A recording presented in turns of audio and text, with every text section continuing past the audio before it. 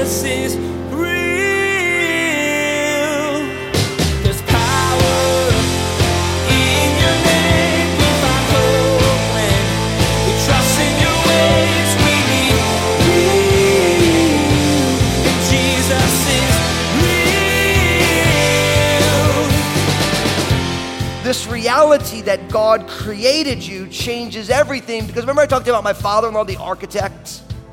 The love he had for the drawings he made. Think of any musician, any artist, there's passion involved. And I'm here to tell you, no matter where you are on life's journey right now, no matter how bad life has been, the week has been, no matter how broken things are, no matter how far you may feel from God right now, I'm here to tell you, he created you and he loves you. You matter. That's what Pastor Daniel reminds you of in today's teaching. He shares that God created you, and because of that, he cares deeply about you. He's passionate about who you are and what's happening with you because he made you. So no matter what's going on in your life, even if you're at the lowest point you've ever been, God wants you to know that he's here and he cares. You are not a mistake, and you are not alone. Now, here's Pastor Daniel in Psalms chapter 139 as he begins his message, God created and sustains you. Jesus is real. So I had never really thought too much about architecture until I met my bride, Lynn, because my father-in-law, Paul, was an architect. And I remember, I took an art history class in college. It was kind of like an elective. I just wanted to sit back, look at art, and not have to do too much math. And so there was a little section of architecture in there, but I never really thought about it. But, I fell in love with my bride, Lynn, and if I was going to meet her dad, when you look like this, you got to get prepared to be impressive in some way. So I was asking her about her dad. He's like, oh, my dad's an architect. And I'm like, oh, okay. And I'm like, what kind of architecture? She's like, well, his favorite architect is an architect named Frank Lloyd Wright, who's one of the most famous architects. If you didn't know, you can Google him and be impressed. And so I remember I was trying to understand architecture. And so that didn't go very well, because you see me with a hammer, just run. I'm the last person you want designing anything other than maybe a sermon, and maybe you don't want me doing that either. But I was learning all this about architecture, and when I finally met my father-in-law, Paul, just a brilliant architect, and what was really fascinating about him is anytime you've been around someone who's creative, who has a passion, it comes out of them almost immediately when you talk to them. You can just tell, for some of you, it's if you talk about a classic car, then before you know it, their face lights up. And it's they're animated, or for someone, it's man, it's, you talk about rifles, or someone else, it's man, whatever their thing is. And my father-in-law, we started talking about, architecture, his whole countenance lit up. And we were talking about, and then, and sure enough, I did a good enough job. He was impressed. He said yes when I asked him if I could marry his daughter. And I'm super grateful for that. But then, it's funny, I went back to their house, and I remember he was showing me his architectural drawings. And in a day and age where architects do their drawings on computers, my father-in-law did them all by hand.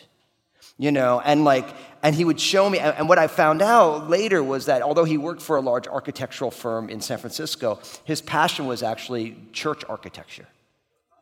And so he was way deep into kind of more classical church architecture. And in his retirement years, he actually volunteered for the Archdiocese of San Francisco remodeling churches.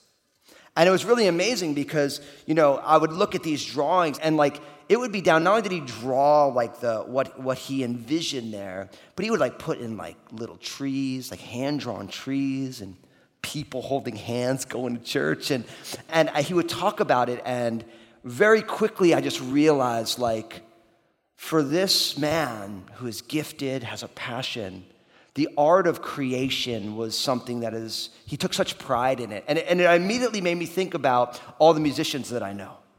When musicians go in the studio to record something, it's there's something that's not there, but there's something that they need to create. When somebody creates something, there is so much love that is placed upon that thing. I bring all this up because we've been doing this study called Radiant in Psalm 139. And if there's nothing else you need to know about humanity as a whole is the fact that God created people and God loves people. And so we're going to explore that today. So I want you to open your Bibles, Psalm 139. We're going to take verses 13 to 16 together. So I get to explore 4 verses for you today, Psalm 139, verses 13 to 16. So open your Bibles. It's easy to find Psalm 139 because the Psalms are the largest book in your Bible. So if you've never been through the Bible, you find Psalms. There's 150 of those songs about a little left of center in your Bible. Open that up if you want to, or if you're like, well, I just don't like touching paper. It's, it is biodegradable, by the way, but it isn't, it's paper. And so you can open up your smart device or whatever and type in Psalm 139, 13 to 16. Now, as we've been studying Psalm 39, I realize that maybe not everyone's been traveling with us. We're seeing what we call the omnis of God, these realities about who God is. So we're going to go over the 2 omnis we've already seen, and then I'm going to give you today's omni. So everyone, what I want you to do is I want everyone to open your mouth, shut your mouth. I want you to move your lips around. Go ahead. Because these are big words, and I don't want anyone to pull a jaw muscle here in Crossroads today. Is everyone ready? How many of you were ever in chorus in school? Go A-E-I-O-U, A-E-I-O-U. Never mind. Okay, so don't do that. Okay, so we saw in verses 1 to 6 something that's called omniscience. Say omniscience. Right? And what that means is that God is all-knowing. Say, God is all-knowing. So God's all-knowing is what? Omniscience. Say it one more time, just for people who forgot already. Omniscience. Verses 1 to 6, God is all-knowing, right? Then in our last message, we saw that God is always everywhere, which we call omnipresence. So everyone say, omnipresence. Okay, say it one more time. Omnipresence. Now, what's beautiful is the fact that God is all-knowing and God is always everywhere should change the way we live on its own. Because everywhere you are, God is there. Everything that goes on, God already knew that was going to happen. And our job is to live a life in response to who God is and what He's done for us in Christ. So, omniscience and omnipresence are not just really fancy words that you could impress your friends with, right? You can say, man, Crosses is a great church. I learned omniscience and omnipresence. And like your 3 friends who love church would be like, man, that's a great church, right? And so but they're not just big words. They're realities that we live in the light of. Now, today we're going to learn another omni, and it's really cool. It means that God is all-powerful, and that word is omnipotent. Go ahead, say it. Omnipotent. It means that God is all potent, right? God has all the power, right? So everyone say, omnipotent. Now, everyone has some homework. I want you to use the word omnipotent 3 times after church before the day is over. And when you do it, I want you to go to my Facebook page. I want you to type in all the ways you use the word omnipotent today. And we'll see who has the best lines. I know you guys are already thinking about it. And if you don't want to do it, no pressure. We really don't give you homework here at Crossroads, except to simply respond to Jesus. Can I get an amen? Okay, so what we're going to see today is God is omnipotent because God created everybody and everything. And the ability to create everybody and everything is pretty powerful. Can I get an amen? Okay, so let's look at it. Psalm 139, verses 13 to 16 says this. For you formed my inward parts, you covered me in my mother's womb. I will praise you, for I am fearfully and wonderfully made. Marvelous are your works, and that my soul knows very well. My frame was not hidden from you when I was made in secret and skillfully wrought in the lowest parts of the earth. Your eyes saw my substance being yet unformed, and in your book they all were written, the days fashioned for me, when as yet there were none of them. Now, I want to read you the same passage in a newer paraphrase of the Bible called the Passion Translation. I say it's a paraphrase because when you're reading the Bible and you're translating the Bible, the texts originally were in Hebrew and Greek with small sections of Aramaic. And by and large, you want the most stringent translation as your primary study because God inspired his word and you want it as solid as you can get it, right? But then there are other ways of looking at it where an author will take a lot of liberty with the actual words to get at the concepts.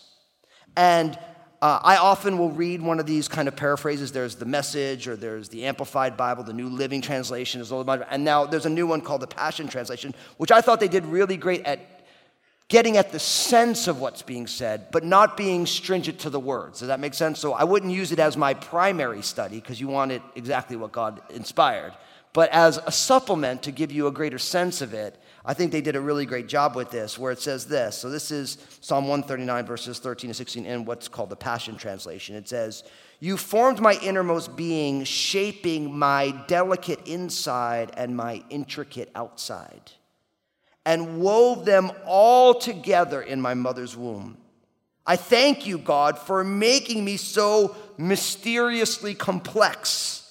Everything you do is marvelously breathtaking. It simply amazes me to think about it, how thoroughly you know me, Lord.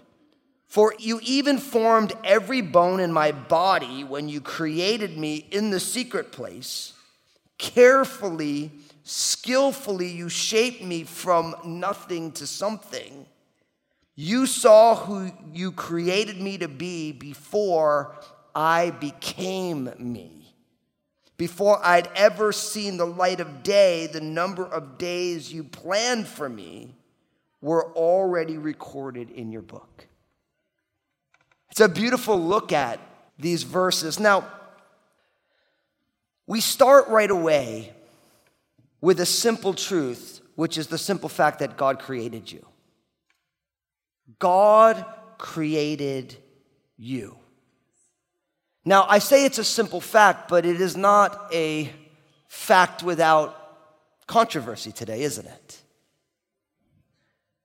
Verse 13, "For you," which is a capital Y on that you, "formed my inward parts. You covered me in my mother's womb." That's verse 13. Or that word covered could be you wove me. You wove me together. So right away, we learn that humans have been created by God, that God formed our inward parts, that God wove us together in our mother's womb. Now, that doesn't mean that biology isn't involved. Because, if you've ever been, in a class, you know how this happens, biologically speaking. And our culture wants to tell us that you are just biological matter, but the Bible will not let you do that. The Bible says that God created us and God uses biology, right? And so this reality that God created you changes everything, because remember I talked about my father-in-law, the architect? The love he had for the drawings he made. Think of any musician, any artist, there's passion involved. And I'm here to tell you, no matter where you are on life's journey right now, no matter how bad life has been, the week has been, no matter how broken things are, no matter how far you may feel from God right now, I'm here to tell you, he created you and he loves you. You're not a mistake, and you're not just biology. You are biological matter that has been created by God. And that changes everything, I believe. When you realize that you're not just, it happened, like my parents met and they just, this is what happened. No, it's like God has a plan in this. God is the author behind what your parents did. And when you realize that, it changes everything. Now, let me say it this way. We live in a day and age that is very unique, and the world has not always been like this. But because of the polarization of our society, most people today, not everybody, most people look at the world through political lenses, right? And so you hear something and you automatically interpret it politically because we're kind of bombarded with polarization, right? And that may be true for our culture, but for the followers of Jesus, Our job is not to begin with politics. Our job is to begin with the scriptures, spiritual things, and then we want the spiritual things now to filter into our politics. Can I get an amen? Even if you don't believe it, say amen. Okay, thank you very much. So what I'm going to say now, if you do not listen to it spiritually from the heart of God and you automatically interpret it politically, some of you are going to get mad at me, probably all of you in some way. But my job is not to be a political commentator. My job is to be a teacher of Scripture, to say this is God's heart. So now I'm going to wade into the waters that is going to get people upset with me, and I will just say, pray for me. And I'm not trying to change your politics. I'm trying to help you understand the Bible, knowing that the Bible will change all of our politics, if we let it. Verse 13, for you formed my inward parts. You covered me in my mother's womb, right? Jeremiah chapter 1, verse 5 says, God speaking, before I formed you, I knew you.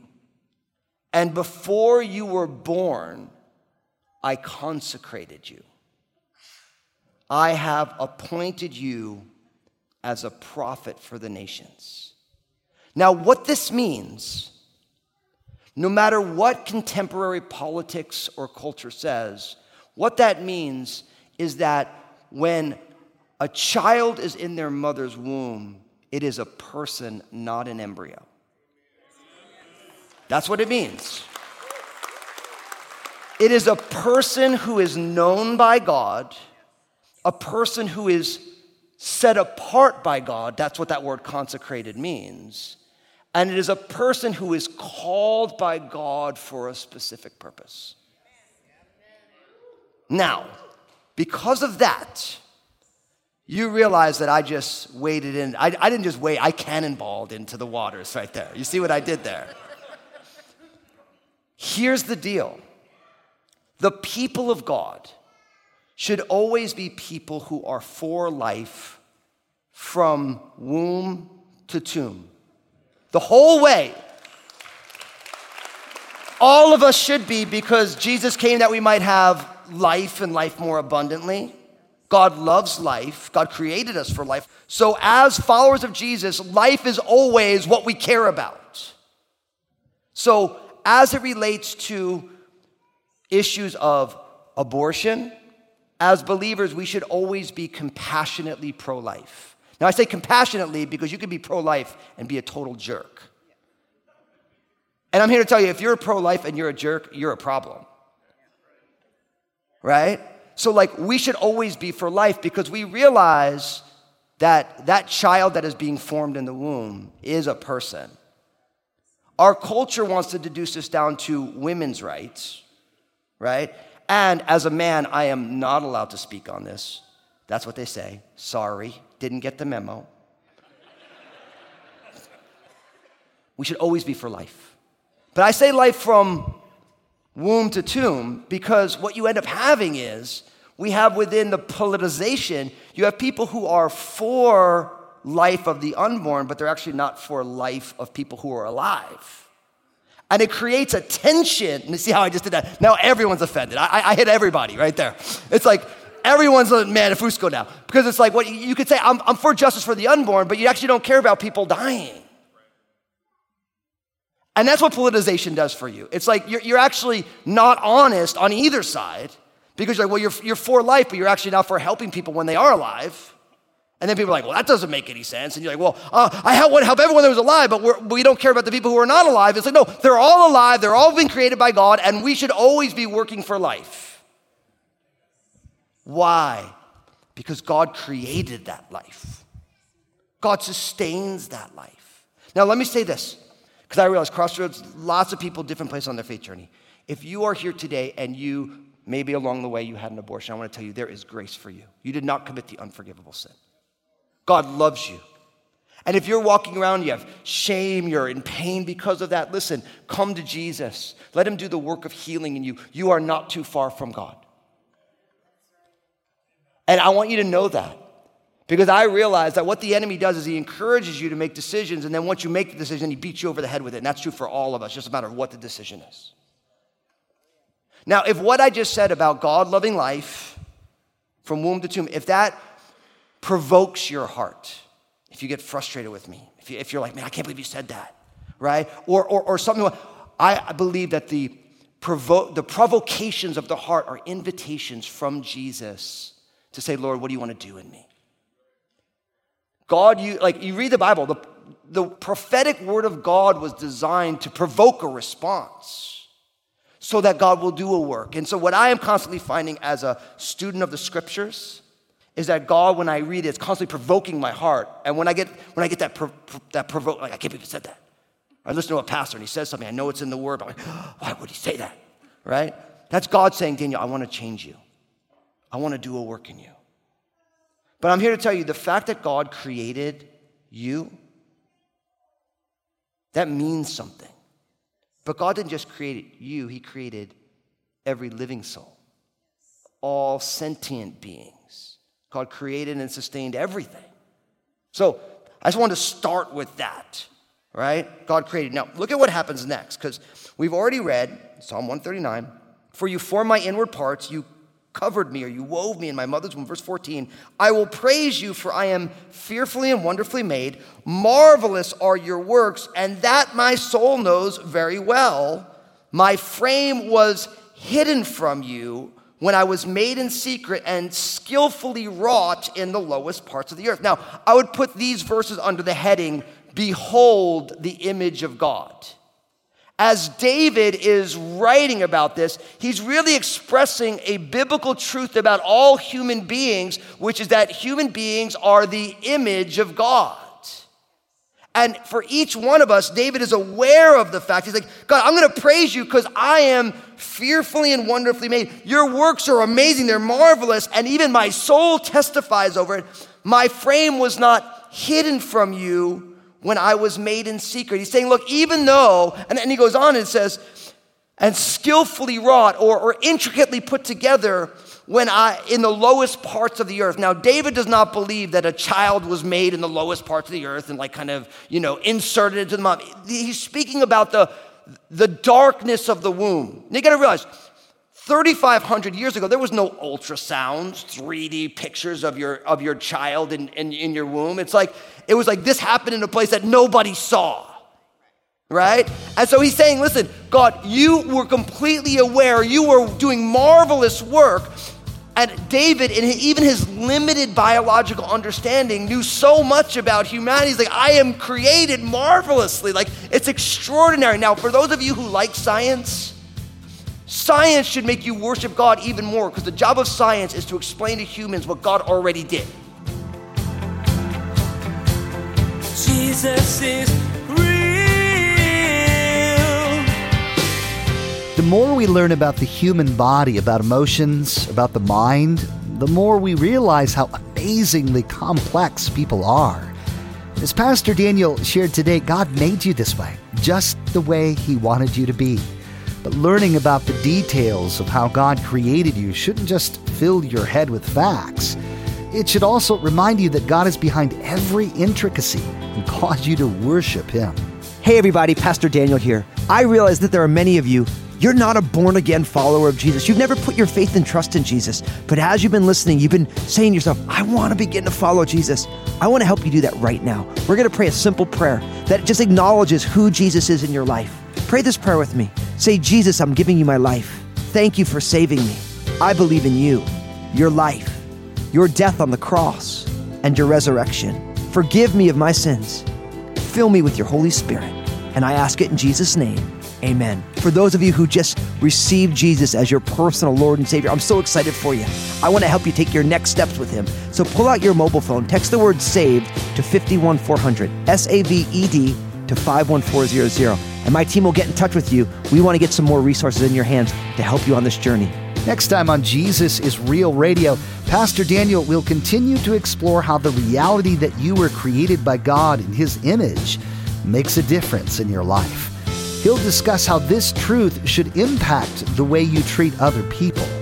If everyone is a living, breathing image bearer, then you should treat them with respect and dignity. From womb to grave, all people are important to God and should matter to you too. You've been listening to Jesus is Real Radio with Pastor Daniel Fusco of Crossroads Community Church. Pastor Daniel will continue teaching through this series called Radiant.